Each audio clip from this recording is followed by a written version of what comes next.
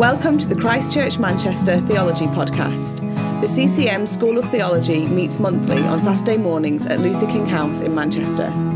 For more information about the training that we offer or about our church in Manchester, please visit www.christchurchmanchester.com. I'm at home. It's not on this earth, not in this world. Okay, should we look at the theme of the kingdom of God? And we'll take a break in, you don't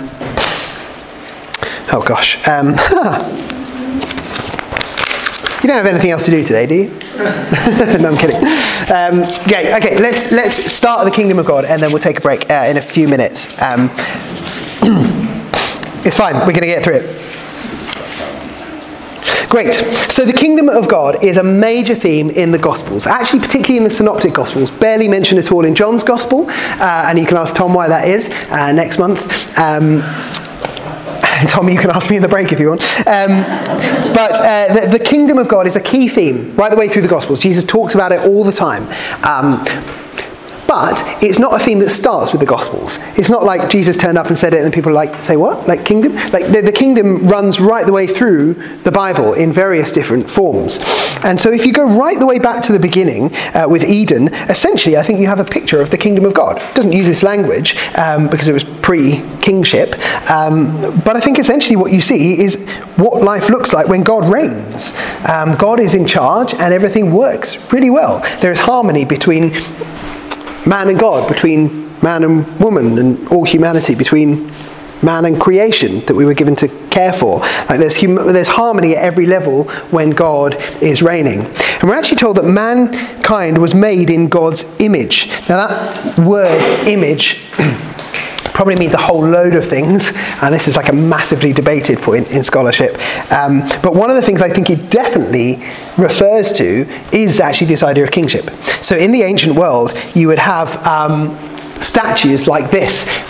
So this is a statue made by King Shalmaneser III, who was, I think, an Assyrian king, and this was described as his image. And basically the idea was that when a king took over a new land, they would erect an image that represented themselves so that people who were travelling through the lands would see it and go, oh, okay, I understand whose rule I'm coming under. All right, so this represented King Shalmaneser. So if you're travelling through wherever and you arrive at this border and you see this, you go, okay, I understand I am coming now under the kingdom, therefore under the rule and reign of this particular person. That was his image. That's what the image represented. So when humans are created in the image of God, I think it means a whole load of things, and there's loads we could say about that, but I think one of the things it would have meant, particularly to a non-Jewish audience, was, okay, when you see someone who bears the image of the king, you recognise that I am coming under the rule and reign of the God that they represent and serve. So I think there's something beautiful there about what we were created to do and be. And these image bearers were told to rule, to exercise dominion over the creatures of the earth, to fill the earth and subdue it, to work and serve, to tend and keep this world. And actually the language of ruling and subduing, it can sound like basically crush and use up the earth for our own good, and that is of course what humanity is doing with pretty dreadful effects. But that's not what God was asking us to do. He was asking us to care for, to serve, to tend creation, to bring out the best in it. And actually the language that is used there, I'm going to get onto my hobby horse because the environment is a big passion of mine, but the language that is used there is actually the language that is then given to the priests for serving and protecting and caring for the tabernacle and the temple. This is what we were meant to do as image bearers. And the promise there was that in God's kingdom, we would have this access to eternal life through this tree. But of course, along comes a serpent, long story short, and says, oh, you should eat from this tree and get this sort of knowledge of good and evil. And you've been told you'll die, but no, you won't die. Actually, what's going to happen is you're going to become like God. And so Adam and Eve, they take the fruit trying to become like God. The irony is they already were like God. They were made in his image in relationship with him. And so they didn't actually become more like God. They became less like God because the kingdom was shattered. They decided to usurp authority, essentially say, I want my kingdom, my rule, my way. And actually they handed over the authority of the kingdom to the serpent, which takes us back to Matthew 4 and Luke 4 and that battle there where the devil says, I can give you the authority of the kingdoms. And Jesus doesn't say, you don't have the authority. Like there's this assumption that he sort of does. Because in this moment, the kingdom was somehow sort of transferred, and there's loads of nuance to bring in that. But essentially what I'm saying is, Eden is a picture of what the rule and reign, the kingdom of God is meant to look like, and also what happens when we give up the rule and reign to other creatures. But then fast forward right through the scriptures, and what we find is time and time again God promises a kingdom. So he establishes this kingdom through all sorts of ups and downs of people demanding a king, and God saying, you don't really want a king, and they're like, no, we want one like the other nations, and God saying, well, this is ultimately a rejection of me, and all that sort of stuff that happens in Samuel. But essentially God does promise a kingdom that will come from David's line, 2 Samuel 7 that we've already looked at. And then essentially from that point on, they're looking ahead to a particular king. And they have plenty of kings, all of whom screw up to different degrees of severity. It's pretty awful. But there is a promise that there will come a king who will be good and pure and perfect and who will put the world to rights. And if I were to sum up the gospel of the Old Testament, is essentially Isaiah 52, 7 to 8, which is proclaiming to Israel that your God reigns. How beautiful on the mountains are the one who comes bearing good news, who proclaims peace to Zion and says, your God reigns. The gospel of the Old Testament is one is coming who is going to bring peace and ultimate good news. And then the prophets unpack what that person is going to be like. And Isaiah, it's not Christmas, so I won't read it, but like Isaiah 9, he grapples with this child who's going to be born, who will be a mighty God and a prince of peace. The Hebrew is Sar Shalom. Shalom being this peace, this wholeness. It's not just the absence of war, it's wholeness at every level, full restoration. And one is going to come who is going to do that, but then weirdly, Isaiah 53 says that somehow it's through this Messiah's death that the kingdom is going to be established. And I don't know quite what Isaiah thought was going on there, but now, looking back from Jesus, we understand that it was his death and resurrection that has brought about this kingdom. And Daniel has this beautiful picture of all the nations of the world, all the kingdoms of the world being defeated by this tiny little stone that comes and smashes all the other kingdoms and then becomes a mountain which is itself an indestructible kingdom. And actually, just back to 2 Samuel 7, one of the bits that I don't know what David would have thought when God said this. When he said, this kingdom, the kingdom of this son to come from you, his kingdom will never end. Like every king, every queen dies at some point. Every kingdom comes to an end, like their rule comes to an end, and also the kingdom in itself generally passes as another kingdom defeats it. Like, how was this son's kingdom never going to come to an end? It wasn't just that he would establish something that would exist long after his own death, but actually we find out that he doesn't die. He is, in fact, the eternal Son of God, but that's taking us places I don't need to go today. So essentially what I'm saying is this. The idea of the kingdom of God is woven right throughout Scripture. From Eden, right through the stories of the kings, the longings of the prophets. And so when Jesus turns up and he says, the kingdom is here. Or actually before him, John the Baptist says, repent for the kingdom of God is here. Like people had an idea of the kingdom already. This wasn't a new idea. It was an idea that was confronting stuff that they already believed and longed for.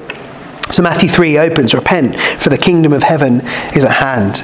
And then this theme of the kingdom it features frequently in Jesus' teaching. So in Matthew, he talks about the kingdom of God 5 times and the kingdom of heaven 32 times, and essentially means the same thing.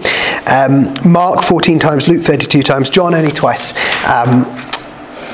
But as I say, I think John uses different language to express the same thing. So the kingdom was a major part of what Jesus talked about and what he did. But this wasn't a new idea. So if you turn to the next page, different groups of people would have heard and received Jesus' message different ways, based on what they already believed about the kingdom. So there were various factions of Judaism, but here are just 3: the Pharisees, the Zealots, and the Essenes. And essentially, each of these groups would have had an idea of the kingdom. They were longing for the kingdom. They were longing for God to send his Messiah and put the world to rights. But they had very different ideas of what that would look like and how it would work. So, broad brushstrokes. The Pharisees, their kingdom plan, and this is from N.T. Wright, is a brilliant New Testament scholar with an exceptional beard. Also lives in Oxford. I saw him ride past on a bicycle a couple of months ago, which was a glorious moment. There you go. And then my friend chased him down, and we actually ended up having a conversation to him, which was slightly awkward, but there you go, irrelevant. He says, the Pharisees' kingdom plan, in line with plenty of earlier Jewish aims and ideals, was to intensify observance of the Jewish law, the Torah. That, they believed, would create the conditions for God to act as he had promised, to judge the pagans who were oppressing Israel and to liberate his people. So that is, the Pharisees believed if we could just keep the law as best as we possibly could, then God will send his Messiah because he's seen that we've done a good job, and then he'll put the world to rights. Which helps you to understand why the Pharisees were so annoyed when Jesus turns up and he says, the kingdom is here, and then he seems to break the law or interpret it differently to them, or they were worried he was taking people away from the law with different teaching. You can see why they actually struggled with Jesus' proclamation about the kingdom. And the Pharisees are often put across as the bad guys, and I think it's actually way more nuanced than that. They had this desire for people to keep the law because they truly believed that was important. And it was. They were just going about it the wrong way. The Zealots, second group, they believed that the kingdom of God needed to be advanced by a demonstration of power. So if people were serious about the kingdom, they would be willing to fight and die for it.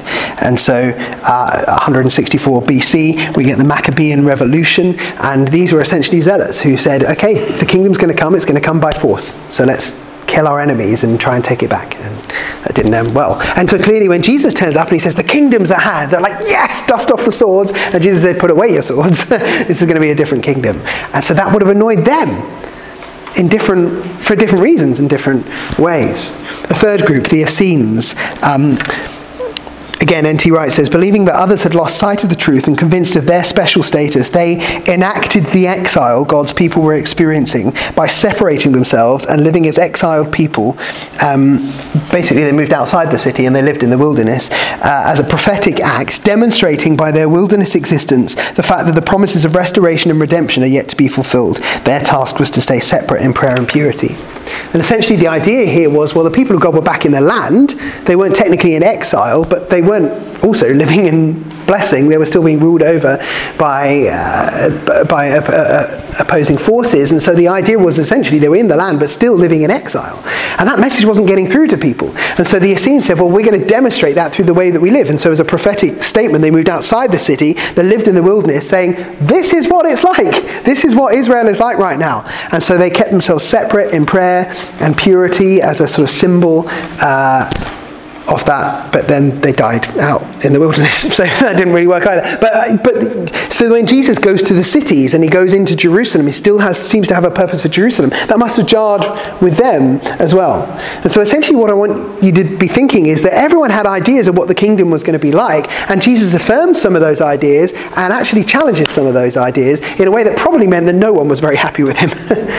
And yet Jesus proclaimed again and again through his words and his deeds, the kingdom is here. So what was the kingdom according to Jesus? And I'll just finish this slide and then we'll have a break. The kingdom was not a geographical place. For many of these people, they did associate the kingdom with Israel, particularly probably with Jerusalem as the capital. And they believed, of course, that Israel would be dominant over other nations. And so there was this idea of the expanding kingdom. But it was an idea related to a geographical place for many people. That wasn't the case with Jesus. When he talked about the kingdom, he wasn't just focused on one place. Rather, it was to do with the rule and reign of God everywhere. I think it's D.A. Carson says, he defines it as the king dominion of God. In essence saying, anywhere where God's rule and reign is, like that's the kingdom. So it's not a geographical place. It's not heaven. So actually when Matthew talks about the kingdom of heaven, some people get the idea that this is about us going off to heaven. And here we live on the earth, but the kingdom of heaven's up there. That's not what's going on in Matthew at all. Actually, I think Matthew is, because he is a good Jewish writer, he's trying to avoid using the name of God because it's so precious. And so he actually talks about the kingdom of heaven as like a substitute for God's own name. But he doesn't mean that it's somewhere that we get to go to when we die. Rather, it's something we do get to experience here and now. Because, as this beautiful chart shows us, and I'm sure that when Jesus was teaching people, he drew this in the sand. Essentially, Jesus' understanding of the kingdom is this. He, the king, has come. He has broken into this world. He has had his first coming. And you can experience that through his teachings, through the healings, through the signs and wonders that he does, which we'll come to in a moment. The kingdom is at hand. It's among you. It's very close. You can reach out. You can touch it. You can experience it in your body, in your lives right now, because the king has come. And then he, of course, dies. He rises again. He ascends to heaven. He tells us to continue in this world proclaiming the message of the kingdom of God. But that's not the end of the story. We now live in this period where actually the kingdom has not come in full. We're not yet here in new creation. Jesus promises that he will come back a second time, and at that point he will establish the new kingdom fully. There will be a new creation, like a new Eden, where everything that is lost will be restored to God and to us. So we will have full harmony in our relationship with God, with one another, and with creation itself. So Jesus is talking about the kingdom that is sort of here, but also still to come. And Revelation 11 says this: the seventh angel sounded his trumpet, 11:15 this is, and there were loud voices in heaven. And this is looking at a future day. It says, the kingdom of this world has become the kingdom of our Lord and of his Messiah, and he will reign forever and ever. That's what happens at this point, at Jesus' second coming. Which means that right now, we live in this period here where we think of the kingdom as being both now and not yet. That is, Jesus has broken in, is bringing his freedom and healing and restoration, and we can experience some of it, but that's just a foretaste of what's going to happen when he comes back and makes this world new.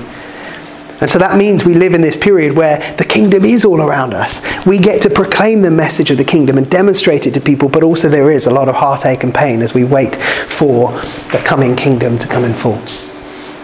And so here in this space, Jesus, he proclaimed the message himself, but he also commissioned the disciples to continue proclaiming the message of the kingdom. And in Matthew 10, he said this. He sends them out. He says, as you go, proclaim this message. The kingdom of heaven has come near. Heal those who are ill, raise the dead, cleanse those who have leprosy, drive out demons, freely you have received, freely give. And what I like from that is the combination of two things. Proclaim this message, the kingdom of heaven has come near. So with your words, tell people the kingdom has come here. And then show them through your actions as well, by releasing people, by healing people, by doing good for people. There's a combination of words and deeds, which we actually see perfectly in Jesus' own life and ministry, and we'll look at that in a moment. Jesus' words and Jesus' deeds about the kingdom. So that, I think, is a whistle-stop tour of the whole Bible. You don't need to come for the rest of the year now. But that, I think, sets up the idea of the kingdom, which was already an idea for people, and Jesus' teaching was deeply challenging in those three ways and many more as well. But in a minute, we will look at some of the things Jesus actually said and did about the kingdom. But first, let's get some coffee. You all right with just 10 minutes? Is that okay? Okay, so come back at 22, and we'll crack on.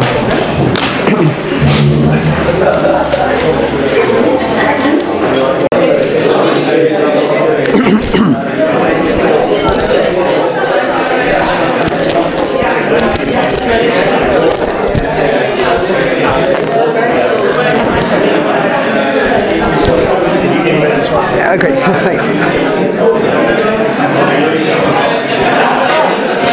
Okay.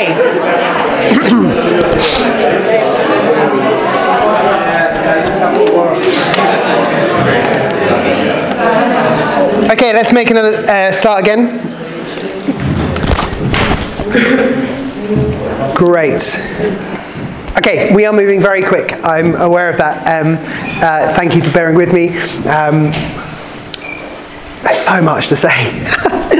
So always so much to say about the Gospels, but I think honing in on the kingdom is probably quite helpful. And so what I hope we'll do now is just, that was quite, what was on my last slide was quite theoretical. I hope to now ground it through some of Jesus' words and some of Jesus' deeds. But any questions before I kind of get into that? No? Is this making sense? Great. Wonderful. I hope so. Great, okay. Well, let's think about the kingdom of God. And like I said, Jesus sent the disciples out to do essentially what he did, which is proclaim the message through your words, demonstrate it through deeds. And so we're going to look at stories of the kingdom and signs of the kingdom. And there's so much more we could unpack, but that's where I kind of want to go with the rest of the time that we have. So, Jesus told stories known as parables. And actually in the Synoptic Gospels, I don't think there are no parables in John's Gospel, are there? None. No, I don't think so. But they're largely confined to probably entirely confined to the Synoptic Gospels, and they seem to be key things that Jesus told as learning methods, as ways of communicating. And so what I want to do is just give us a few thoughts about the parables. We clearly won't look at all of them. I've got a book at home called The Complete Guide to the Parables, and it's missing 2, which is quite annoying. So, there are lots of Gospels. It's really irritating. But there are so many, and actually sometimes it's hard to tell which is a parable and which isn't. And they come up in different forms, in different Gospels. And so, there's loads we could say about that. But let me give you a few sort of hints about the parables and a few ways of interpreting them. I think... I won't unpack this too much, but I think basically Christians get the parables wrong all the time. Except me, of course. No, me included. There's some parables I have no idea what to do with. But often I think what people do with the parables is they go, how does this apply to us today? And don't think about whether it would have made sense to the original hearers. And so I think people are often in danger of doing one of two errors. Either they unpack the parables in a way that makes no sense to its original context and what people would have heard and what Jesus would have meant and what it would have sounded like to the average sort of Joe Jew walking around and listening to Jesus. That's one error. Or the opposite error is to focus entirely on them in their original context, which is fascinating. Actually, I think that's the best place to start. But then go, and that's irrelevant to us today because we now live in a different age. And I think there's got to be a way of bridging the gap. And I think some of those parables it's easier to do than others. But let me give you just a few sort of hints at how to read the parables. And I'm still sort of working this out a little bit myself by my forthcoming book. I'm not writing a book, maybe one day. But let me give you 4 thoughts about the parables, firstly. And they all begin with C. There we go. Because I'm a wonderful preacher. So, firstly, the parables are communicative. And I think what I mean by that is this. They're not just nice stories. They're not just just a little story you share to warm up a crowd or something like that. They communicate. They are a core message or a core way that Jesus communicated his message. So, their themes are likely to correspond to the overall themes of Jesus' teaching. So when Jesus teaches explicitly, this is what the law means, or you've heard it said and I say to you, there are particular things that he communicates there, and the parables are not a nice add-on, they correspond to that. So I think if we're looking at a parable and thinking, what does this mean? Chances are it's going to mean the other sorts of things that Jesus talked about in his more formal teaching. And I think the key theme that Jesus talked about was the kingdom of God. So I think we should expect that the parables essentially are ways of communicating that message about the kingdom of God. Rule of thumb, every parable you read, it's about the kingdom of God. You know that kind of classic old school sort of Sunday school thing, what's the answer to this? Jesus. What's a parable about? The kingdom of God. That will get you... That's basically my book. It's 1 page long. Every parable is... I'll pad it out. But every parable is essentially about the kingdom of God. And N.T. Wright makes this brilliant point that the story which can be evoked by the phrase, the kingdom of God, may well be present even though the phrase itself is absent. So by that he means that in many accounts Jesus said the kingdom of God is like... And that's obvious. But at other times he doesn't. But he does use other elements like... someone went away and then they came back and they were looking at what had been done in their absence and how people had used particular resources, which is all to do with rule and reign and kingship, right? So this idea of the kingdom is there in every parable, I would say, whether the phrase the kingdom of God is used or not. So first point, they are communicative, not just entertaining stories. Secondly, they are cultural, which is that they were written to particular people at a particular time. And so we do need to work quite hard to understand when it talks about things like farming methods or sowing. I'm not a farmer anyway, but I grew up in Kent and there were farms around and I've observed farmers, but I can't therefore assume that what I have observed in farming is the same as sort of first century Palestinian farming. We have to understand certain things about the culture that was being spoken into, and there's lots that we could say about that. The parable of the sower, for example, it just seems like really bad farming. Like, scatter the seed everywhere and then churn up the ground, and loads of it ends up there and just dies. And you're like, what? That's bad farming. Surely you get a combine harvester or like one of those big machines that digs holes. I don't know. But like you bring different ideas of farming to it. But actually, if you understand that in first century Palestine, sowing precedes ploughing, then that changes the way you read the parable. So I kind of read it and think, why didn't the sower only sow on the prepared soil? But the point is, actually, they sow everywhere and then churn up the soil. And so what looks like it's on rocky ground actually might get churned up. And so it's actually a parable more about the soils and what happens to them rather than the actual seeds, if you see what I mean. I haven't answered what that parable is about, but I'm just saying that the assumptions you bring to it affect how you read it. So they are cultural, and you may need to look at commentaries or study guides or ask Tom or something like that to find out what's going on in those parables. They're not written to us, but they're written for us, is probably a good phrase to bear in mind. Thirdly, they're confrontational. That is, they were not just nice stories. They were stories they're stories that got Jesus killed. We won't get to talk about Jesus' death particularly today, but I would say that two of the main things that led to his death were his action in the temple and the parable of the talents. He told a story and it got him killed, which is quite radical, isn't it? And I think one of the reasons for that is that Jesus tells stories that people knew and then he twists them in surprising ways. So actually, we've already talked about Daniel 7, which is not a parable, but the same principle applies, that Jesus essentially, standing before the high priest, says, hey, remember that courtroom scene in Daniel 7? Let's think about where we are in that scene right now, because I'm in the place of the guy on the cloud, and you're in the place of the beast that's about to be destroyed. And he turns it on its head in a really confrontational way. And Jesus does that time and again with the parables. I got a 6-year-old daughter, and when we read stories, she just wants the same stories over and over and over, and I find it amusing every now and then just to change one of the details of the stories just to see if she's listening, and she'd go, no, Daddy, that's not how the story goes. And I think there's something of that in Jesus' hearers. Like, he tells a story that's familiar. Oh, I recognise that's in the Old Testament, or that's a story that my mum told me, or our religious leaders told, and then he twists it a little bit in a way that shocks them and makes them go, oh gosh, you see this story really differently to me. Well, if you're putting it that way, then am I in danger of being in the place of the enemy? Because I always thought I was the good guy in this story. And so his stories are confrontational in that sense. And sometimes people heard his stories and they literally wanted to kill him. And fourthly, they are cryptic. And we won't unpack this, but it's worth looking at Mark chapter 4, which seems to contradict itself, because in verses 11 to 12, it says that Jesus tells parables, or teaches in parables, so that you will see but not perceive. That is, like, he tells them parables so that they won't understand. And then in verse 33, it says he was speaking in parables so they were able to hear it.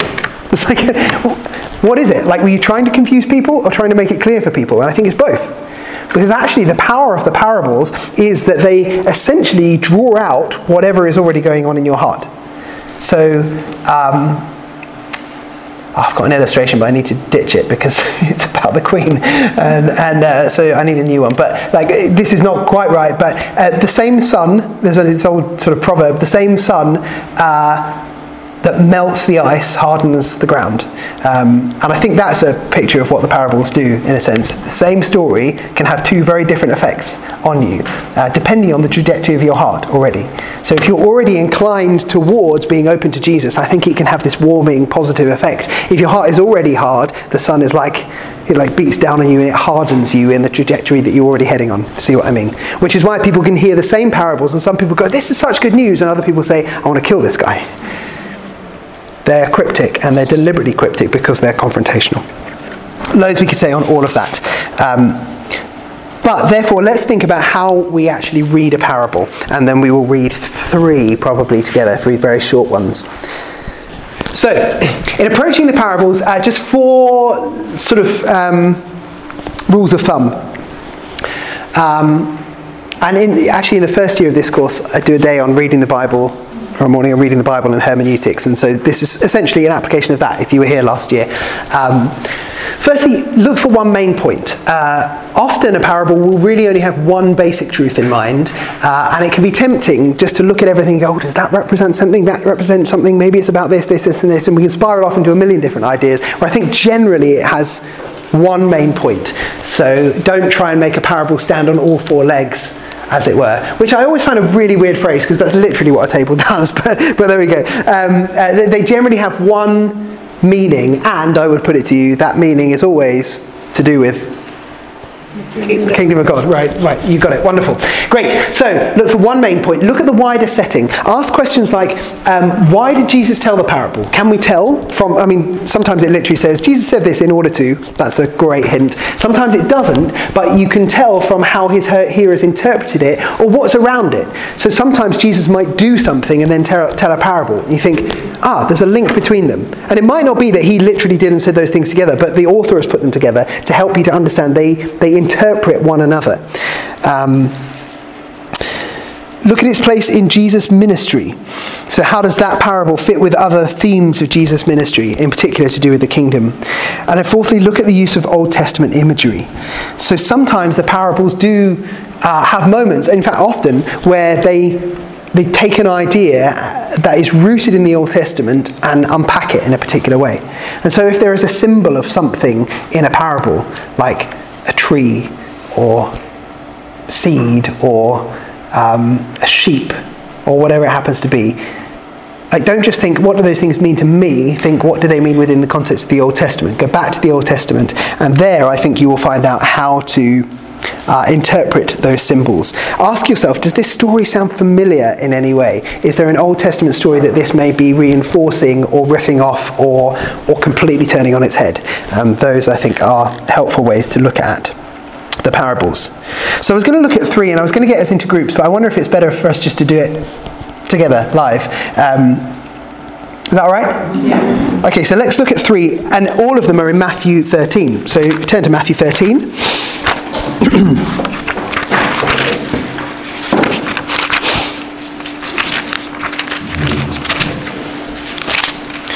And here what we have in Matthew 13 is a group of parables put together. And it comes within a sort of block of Jesus' teaching, but also surrounded by some other sort of miracles and signs that he has done. And if you just look over Matthew 13, you can see there's all sorts of stuff. Parable of the sower, discussion of the purpose of the parables. He explains the parable of the sower. Another parable about the weeds, which is somehow related. Mustard and leaven. Then he explains the parable of the weeds. Then a whole series of little parables that we'll look at in a moment. And then the result is that Jesus is rejected. So verse 53, when Jesus had finished these parables, he went away from there, and then he taught in the synagogue, and then he's rejected there. So that's sort of what's going on in this block of teaching. But let's look at three parables in this section. So could someone read out Matthew 13, 31 to 32?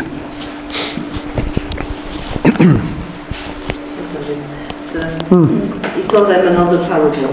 The kingdom of heaven is like a mustard seed, which a man took and planted in his field. Though it is the smallest of all seeds, yet when it grows, it is the largest of garden plants and becomes a tree, so that the birds come and perch in its branches. Fantastic, great. Let me unpack this one, and then I'll ask you some questions to the others. Because I think this is a bit of a tricky one. I mean, it sounds quite obvious. It sounds like it's basically saying, I was going to ask you, what do you think? But the reason I'm not doing that is because I don't want to then do a gotcha, kind of thing. But like the way I've always heard this is the kingdom is something really tiny that grows into something really massive. Isn't that great?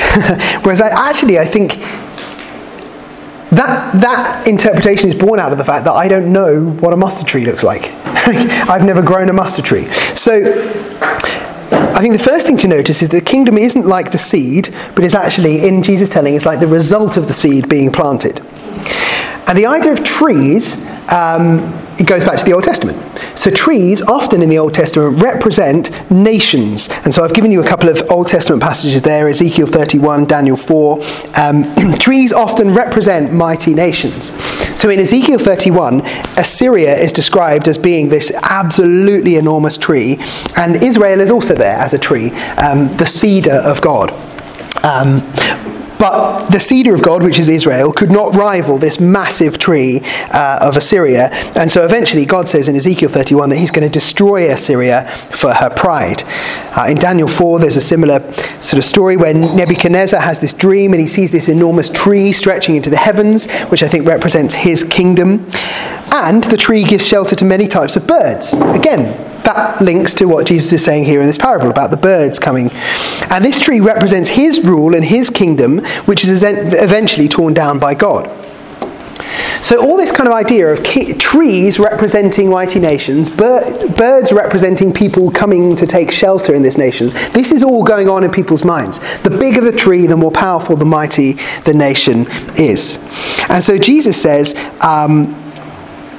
the kingdom of heaven is like a mustard seed planted in the ground, and it grows to be this tree, and the birds of the air come and dwell within it. How big do you think a mustard tree is? It's about 12 foot. It's not that big. A bush. It is. It's a bush. Yeah. How big is a cedar? Enormous. Yeah. Like 100 and something foot. So the kingdom of heaven, like to us, we say, a tiny seed grows into a massive tree. It grows into a tiny bush compared to the other nations. And so what seems to us like a triumphant parable, it's like, wow, enormous growth. There is enormous growth, and that's part of it, but it's never going to look impressive compared to the other nations. And so if you are already dreaming of the kingdom of God and you think it's going to be about Israel being established as the mightiest of all the nations, and it may include war and it may include taking over other nations, Jesus is like, there's going to be growth, but it's always going to look unimpressive, actually. And so do you see how understanding that just changes the way that you approach the parable? Jesus is talking about massive growth, but he's saying don't measure it in the world's eyes. The kingdom is always going to look unimpressive, but still what happens? The birds still come and they find the shelter in it. So actually it's still going to have this glorious, beautiful effect, but you need to actually give up any negative or any particular ideas that you have of the kingdom being this mighty, victorious sort of thing that wins victory through warfare. That's not what it's going to look like. It's going to be way more unimpressive than that, but it's still going to have a powerful effect on the nations. Do you see? That's actually quite a lot more subversive, I think. So the idea of growth is still there, but in a way that challenges people's expectations. Oh. Okay, the second one. Can someone read verse 33? Jesus also used this illustration. The kingdom of heaven is like the yeast a woman used in making bread. Even though she put only a little yeast in 3 measures of flour, it permeated every part of the dough. Okay, great. So, one particularly well-known commentator, he talks about this, and he's got like a really long section where he basically says the point of this parable is all about the Holy Spirit being the leaven that brings change in the life of the Christian. Great, that preaches really well. Is that what's going on here in the passage? I don't think so. What's this about? It's about kingdom of God, yeah, and it's surrounded by other things about the kingdom. So I don't think this is talking that just demonstrates how easy it is to spiritualize and personalize a parable. Actually, Jesus is talking about the kingdom of God in all these contexts. I mean, he literally says the kingdom of heaven is like a leaven. So, this is talking somehow about the kingdom. And what's going on here? Something small, again, kind of like the mustard seed, is being put into something big, like this sort of mass of flour, and then it has an effect on it, which is growing, developing. But the weird thing is that often when leaven is used in Scripture, it's used in a negative sense. So beware the leaven of the Pharisees, or Paul talks about sin and leaven. The idea of unleavened bread is obviously quite significant to the Passover. But Jesus here uses it in a slightly more positive way. And he talks about the fact that there is going to be an effect. There is a positive effect. And actually, maybe there's an ambiguity in it, because some people think that the kingdom is a very negative thing. Maybe Jesus is sort of playing into that a little bit and saying some people will think, leaven equals bad. What Jesus is doing is wrong and will reject it. But he's saying, actually, it will have a positive effect.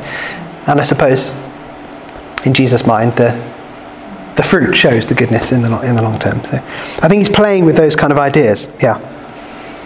Can someone read verse 44?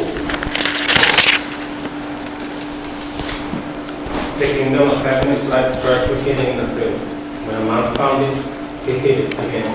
And then the King's joy went and sold all he had and bought that. Fantastic. What's this parable about? Actually, this one isn't. No, I'm kidding. It literally says it. The kingdom of heaven is like, yeah, great, you got it. Fantastic. Great. So the kingdom of heaven is like a man who, where is it? A treasure hidden in the field, which a man found and covered up. Then in his joy, he goes and sells all that he has and buys that field. The question is this. What did the hearers need to be told at this point? Like, was Jesus trying to go, hey, you may never have thought of this before, but the kingdom is actually really valuable. So they already thought that, didn't they? But what were they thinking about the kingdom? They had different ideas of what it would look like for the kingdom to come about. So some people were like, oh, it's about purity to the law. Some people it's about force. Some people it's about separating ourselves off and living a completely different life. I don't think Jesus is telling this story in order to convince people, hey, the kingdom's really precious. They already knew that. Actually, he's saying you need to give something up to get it. And part of what they need to give up, I wonder if it's actually their ideas of how the kingdom was going to come about.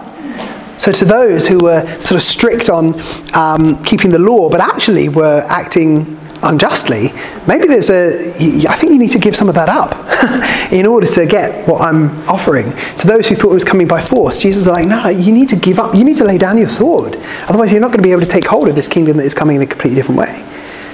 So I think Jesus is actually challenging people to give up, well, yes, anything and everything. And I think it's right to apply it to wealth and anything that stands in the way of us taking hold of the kingdom of God. But I think one of the things that Jesus is trying to challenge here is people's already held preconceptions about what the kingdom is going to be like.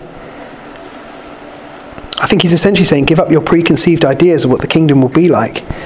And the tragedy of it is that some people could hear this parable and not like it and cling on to their ideas in a way that rejects Jesus and miss out on the treasure that they're actually already longing for.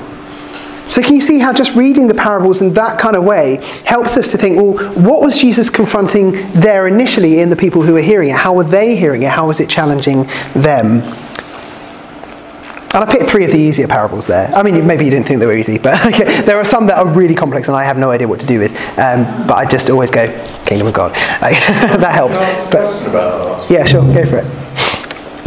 And I don't know if this is sort of Western mindset, but you look for something and you sort of have this thing of you look for something, you find it, and usually that's the end point. So you look for something, you find it, you take it, you found the treasure in the thing. Yeah.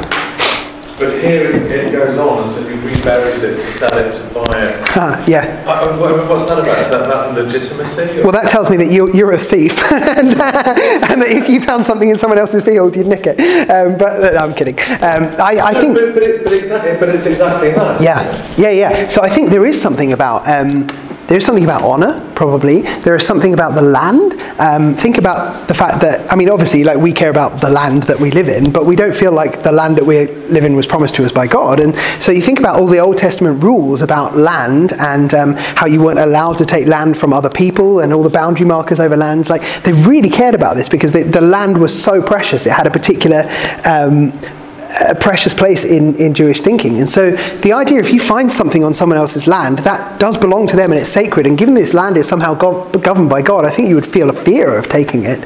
And so I think Jesus is playing with those kind of ideas about the land. And so if you really want to take this thing that has been promised to you in the land, and I think he's tying ideas of kingdom and land and Israel all together there, then it's going to require you doing it in an honourable way, and to do it in an honourable, righteous way means that you're going to have to give up other things to take it. So I think he's playing with the ideas of what a righteous response would be as well. Yeah. There is a point though when you're saying my husband's a thief. I mean, you don't have to reveal anything like. We'll talk about that later.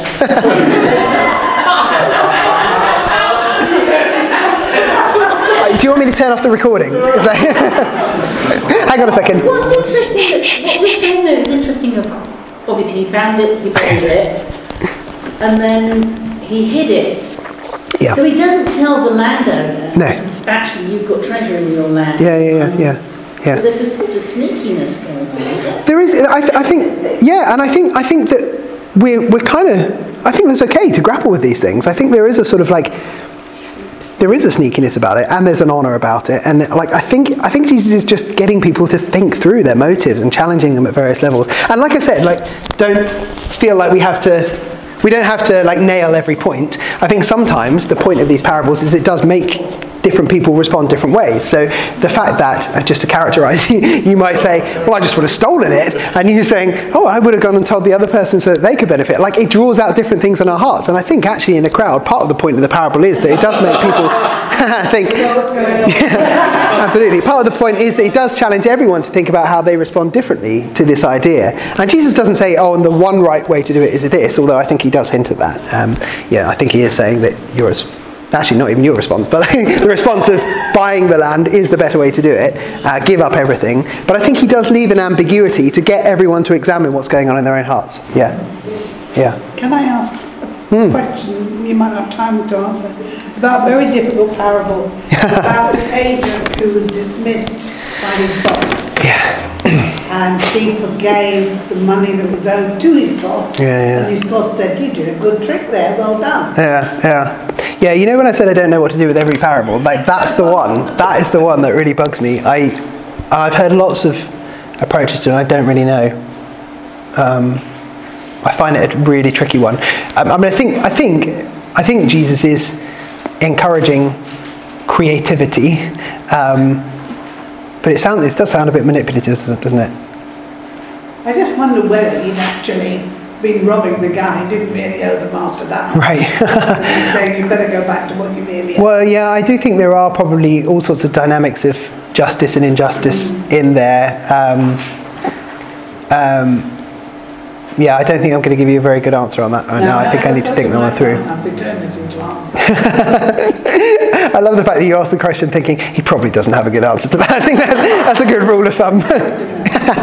That is a tricky one. I need to think about that further. Could I ask you a question? Yeah, sure. Around, what he says around the question, do you need to be selfish to enter the kingdom of God? Because if you look at the parables, the one about finding treasure on someone else's land, obviously there's a sort of selfish motive to go away. Purchase that land for himself. Right. And get access to the treasure. Yeah. But also the parable, I'm not sure which gospel it's in, about the brides and the bridegroom. Yeah. Where they're not willing to give oil to anyone else, they keep for themselves, they enter in. Yeah. For access. Yeah. Is that kind of like a selfish motive? Great. Well, this actually touches on something that I think is a broad issue with the way we interpret the parables, which is that we always go, we tend to interpret them individualistically. So we think, a man did X, I am a man, so this is telling me about how I should act as an individual. Whereas I think Jesus is often, the man often represents Israel as a nation. So I think, and that's tied up in the idea of kingdom. So a kingdom is not a kingdom of one, a kingdom is related to nation. So I think Jesus is often confronting a whole nation about how they respond. So the kind of questions of, what do I do in the case of the wedding and the bridegroom, or those sorts of things, or what would I do if I found a piece of jewelry or something in someone's land? Those are valid questions to ask, but only in so much as I am part of a bigger thing, a nation. And I think it's more actually about how a nation acts in the light of the promises of God and those sorts of things. So this isn't answering your question, but just to highlight something, I think part of the problem is that I often focus on individual ethics and individual actions, where I think Jesus is challenging the whole nation and the whole people of God. And some of those people, of course, most of those people don't have the ability to change the way that their leaders act as well, which I think is why Jesus often gives his most harsh comments to the leaders, those in the power, with the ability to change things. And Jesus often tells the most challenging parables towards them and the most life-giving parables towards the normal people. And I think that's an interesting sort of dynamic to, on this one, this parable of the one about the treasure, it's saying that the kingdom of God is like a treasure. Yeah.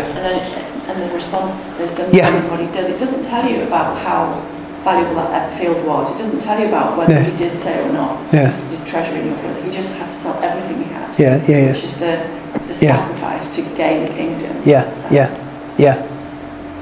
I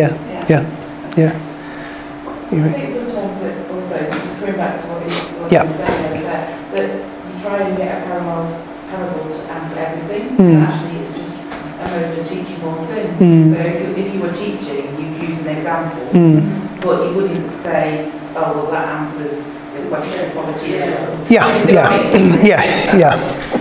It's a specific teaching tool, not the answer to everything that we want to ask. Yeah, definitely. And I think I would say, and with this we'll move on to the next bit, but I think this is not to say I don't care about detail in interpretation. I absolutely do. Detail is really important. And there are some readings of the parables that are clearly wrong. But I think actually,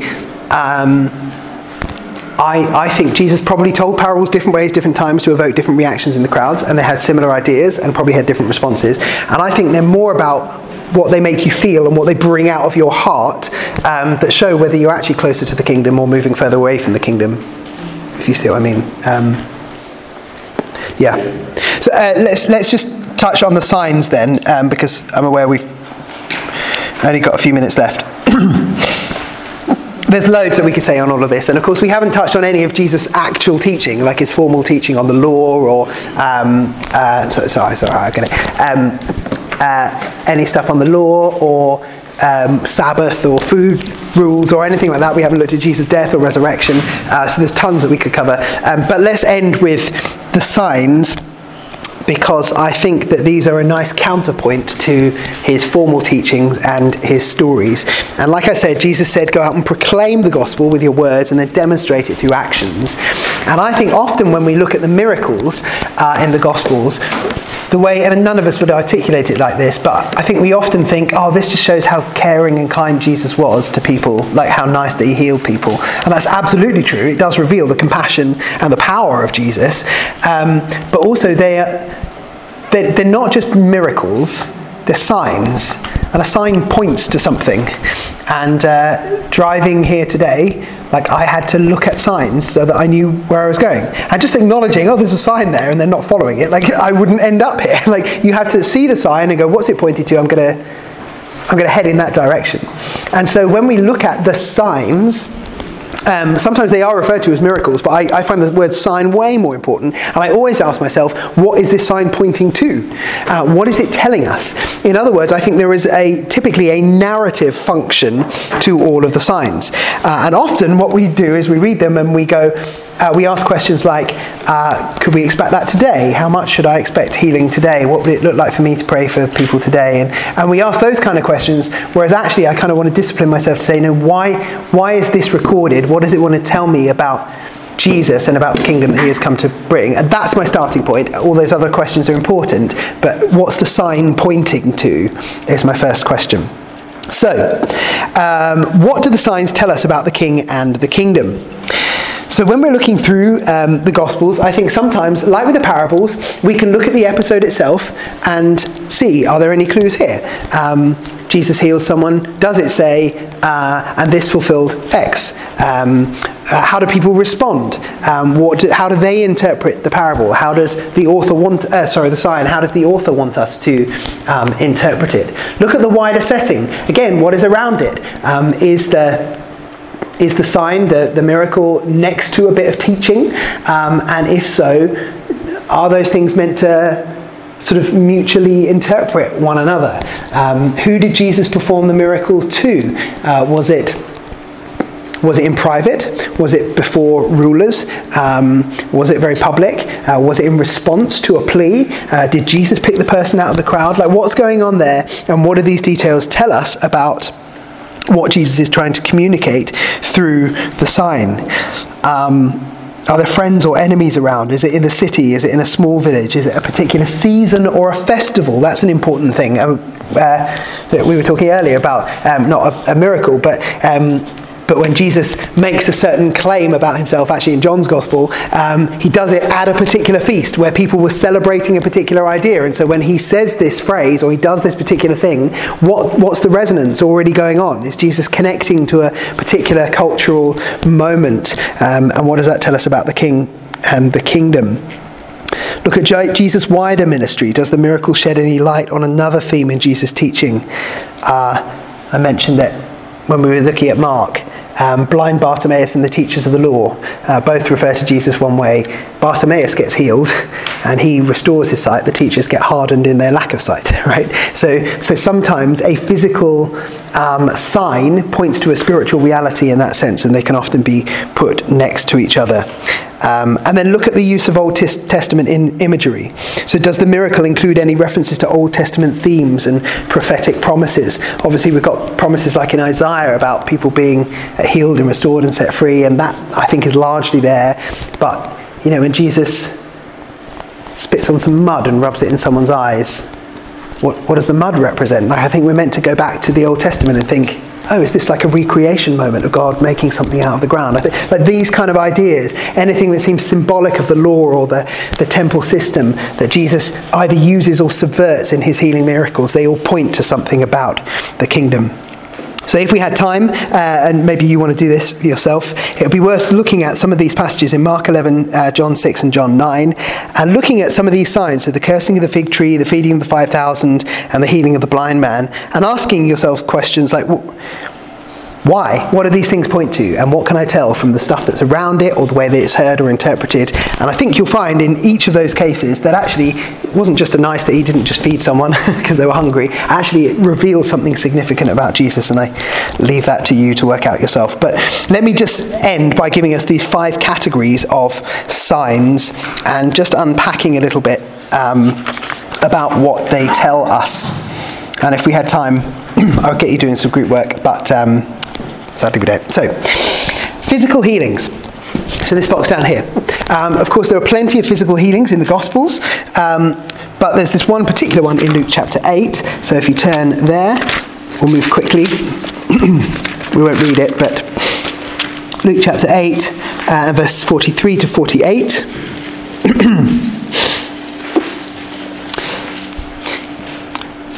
Okay, so Jesus is heading on his way to heal Jairus' daughter, and this woman pushes through the crowd, and she has had bleeding for 12 years, which actually is the same age as the daughter that he's going to go and heal.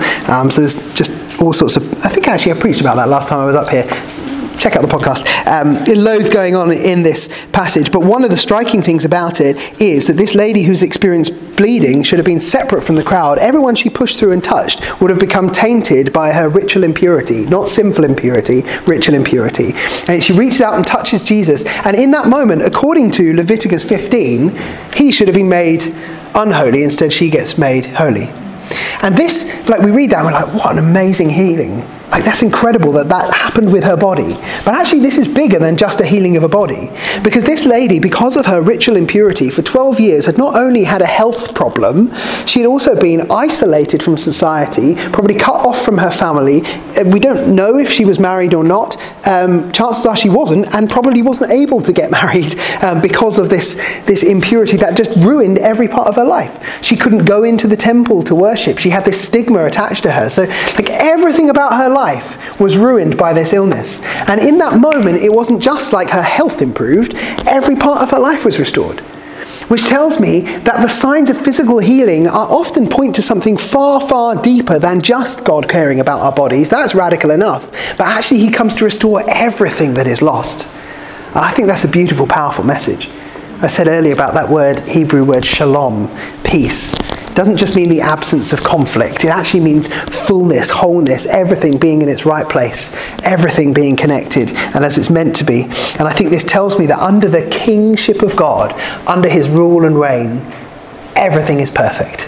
And that's what we long for, that day when that will be the case. Everything is restored. Does that make sense? Actually, Jesus says, verse 48, "Daughter, your faith has made you well. Go in peace." Well, your faith has healed you, some translations say. The Greek word is actually sozo. Your faith has saved you. Because salvation is not just something that happens, to do with our eternal destiny. It's about all of us being put right again. And so Jesus, by healing this woman, talks about the fact that God is actually restoring. He's in the process of restoring everything that was lost. Make sense? Okay, there's loads more we could look at in that. The next bit's in John, so actually I'm not going to read it, but because that's cheeky. But raising the dead, the story of raising of Lazarus. Jesus raises this guy from the dead, And it's not just a nice thing to do, is that? But it's a sign. It points to something. And Jesus says, and I promise I won't say too much about this because it's not my book, but actually the point is that Jesus says, I am the resurrection and the life. So this general Pharisaic view that people had at this time, the general Jewish view, was that the resurrection of the dead was something that would happen when the Messiah came at the end of all things.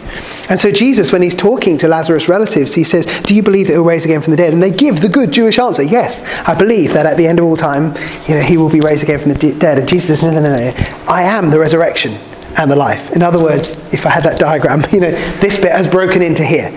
I have come and I will raise him now, as a sign of what will actually happen for all creation. So again, Jesus' sign is not just a nice thing, it points to the whole thrust of his ministry. He is coming to resurrect the dead. Make sense? 7 minutes. Whew. Okay, nature miracles. There are loads of miracles where Jesus interacts with the natural world and does stuff that should not be normal. Actually, let's open it up. Mark 4. Mark 4 and verse 35. So here's Jesus. He goes on a boat. Famous story. A storm arose. The waves are breaking into the boat. He's asleep. And they wake him up going, we're about to die. Don't you care about us? And Jesus says, peace, be still. And the wind ceased. And he said, why are you so afraid? And what's their response? Verse 41, they were filled with great fear and said to one another, who is this that even wind and sea obey him? And I think in this moment, Jesus again is not just doing something nice for his seasick friends, rather he's demonstrating something powerful about who he is. He does what only the Creator is able to do. And in the Old Testament, the sea represents chaos. It represents disorder. It represents everything that stands against the goodness of God. So think about, even in the Torah, what you have the separation of the waters there at the beginning. And then what happens in Noah? They come back together. And there's this sea, this flood, the world's return to chaos. And God has to rescue people out of the chaos. You get to Exodus. And how do the people get out of Egypt? Through the parting of the sea. God shows his power over these things of chaos. Read in Job, read in the Psalms. Again and again, the sea is referred to as this chaotic force that stands against the goodness and the kingdom of God, which is why in Revelation, where it says there is no sea, it doesn't mean, sad for you who like beach holidays. It's actually saying there's no chaos. There's nothing standing against the perfect good rule and reign of God in the new creation. And so when Jesus calms the sea, he does what only God himself can do as a sign of saying, I am the one who is going to calm all the chaos, everything that stands against the goodness of God.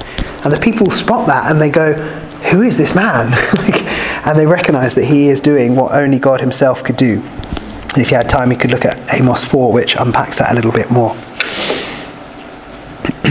And there are plenty of other nature miracles we could look at as well, but we won't. Again, food miracles.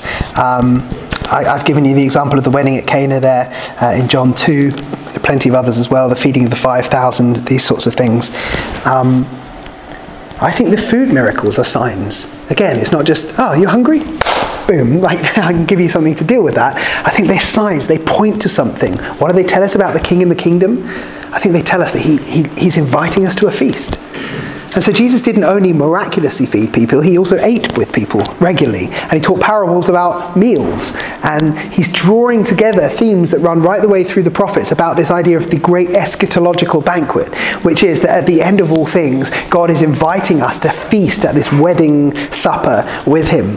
And in his little ways, whether it's gathering around a table with people who society said he shouldn't be eating with, or whether it's actually him miraculously providing food for people who had no food, I think Jesus is saying you can get a little taste of that messianic banquet now.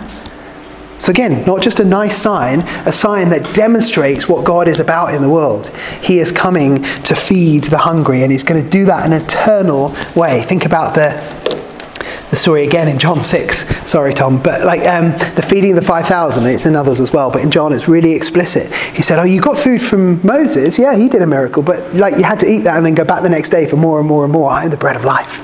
I'll kind of feed you in a deeper way. He promises water, that if you drink this water, sorry, again, John 4. Should I just do next month now? Great, yeah, next. Brilliant, glad I could help. Like John 4, I can offer you water that means you're never going to have to come back to this well again. And all this kind of feeding language is pointing to the messianic banquet that is to come. Read Isaiah 25 and Revelation, it's glorious. And then the casting out of spirits as the final thing. In my notes, my plan was to get you doing those first 4 as group work, and then I put I will do exorcisms, by which I meant I would unpack that one. Not that I would, but maybe at the end. So casting out spirits. Again, it's not just a nice thing that Jesus did, like people are troubled, let's deal with that. It points to something significant. And I think it points to a number of significant things. One, Jesus' power over the other powers. He is far greater and they have to bow the knee, whether that is fleeing, going into pigs who fall off a cliff, whatever. It's that Jesus is powerful and more powerful than the powers that hold us captive. But also, I think what it's a sign of is that the real evil is not Rome. It's not Babylon. It's not another nation. It's not flesh and blood. There is something beneath that is captivating all of that. And that's what Jesus came to deal with. So when Paul says, our battle is not against flesh and blood, but against powers and principalities in the heavenly realms, he's drawing that idea from Jesus. He's recognizing that, yes, sure, we may have enemies in this life, but Jesus didn't come and actually confront Rome. You think of much that Jesus said about Rome at all? He really didn't. He did talk to the religious leaders in Israel, but he was essentially saying, you are the sons of, again, John 8, you are the sons of your father who is the devil. And so Jesus is just reframing the debate and showing that actually what I've come to do is not just kick out some human rulers, but to deal with the evil that is animating them. And he does that by casting out demons and actually giving his disciples the power to do the same. The clash of kingdoms is not Rome versus Israel, but actually Israel versus the heart of evil. And Israel's main enemy is actually the Satan. And so when Jesus says in Luke 11:20, by the finger of God I cast out spirits, then the kingdom of God has come upon you. And that idea of the finger or the hand of God goes back to Exodus, where God released his people from oppression. And he's saying, I'm doing that, but this time it's not Egypt. This time it's not Rome. It's actually something deeper than that. It's the power of Satan. Yeah, there's loads more that we could say about that. But I guess what I want to leave us with then is this sense, and we will wrap up. And I haven't left any more time for questions because your questions are too hard. And I thought if I just talk to the end, then I won't have to face any more of them. But that's a joke. But I'll happily take questions at the end. But what I want to leave us with is this. When we read the Gospels and we see the sayings of Jesus and the signs of Jesus, they're not just nice stories. They're stories that point us to the reality of who he is and what he is doing in the world. And they're not just historic stories either, because Jesus taught us to pray, your kingdom come, your will be done on earth as in heaven. And that rolls off the tongue quite easily, because it's a prayer that we're all taught to pray. But really, what would it look like if God answered that? Look more exciting than most of my life does. I think it would look like people finding healing and wholeness and acceptance, the welcome, the restoration, the freedom from shame, freedom from anxiety. When we pray, your kingdom come, we're asking for God to do those kind of things in our day. And I wrestle with the now and the not yet of the kingdom, and it bothers me that I don't see as much as Jesus saw. And I long for the day that he comes back and we'll see it in full. But I know that right now my task is to keep praying that same prayer and demonstrating the same thing and proclaiming the message of the kingdom. And so I guess I want us to not read these stories just to, and I know we don't, but I just want to remind us, we don't just read these biographies of a man who once did and said these things. Actually, he's a person we can still have a relationship with, and he still calls us to call on him. He is with us to the end of the age as he sends us out at the end of Matthew to go to all the nations, doing and then teaching others to do the very same things. We need to trust on his presence. And I am learning, when I pray that prayer, your kingdom come, not just to pray it as a quick line and then move on to the next one, but to stop and think, what would it look like if that actually happened in this room, or in the streets I walk down, the areas of brokenness around me? Our world needs the kingdom of God. It really does. And so I'd just love to pray that that his kingdom would come in our lives and then through our lives. And like I say, I'll happily talk at the end, but we're out of time, so let's just pray.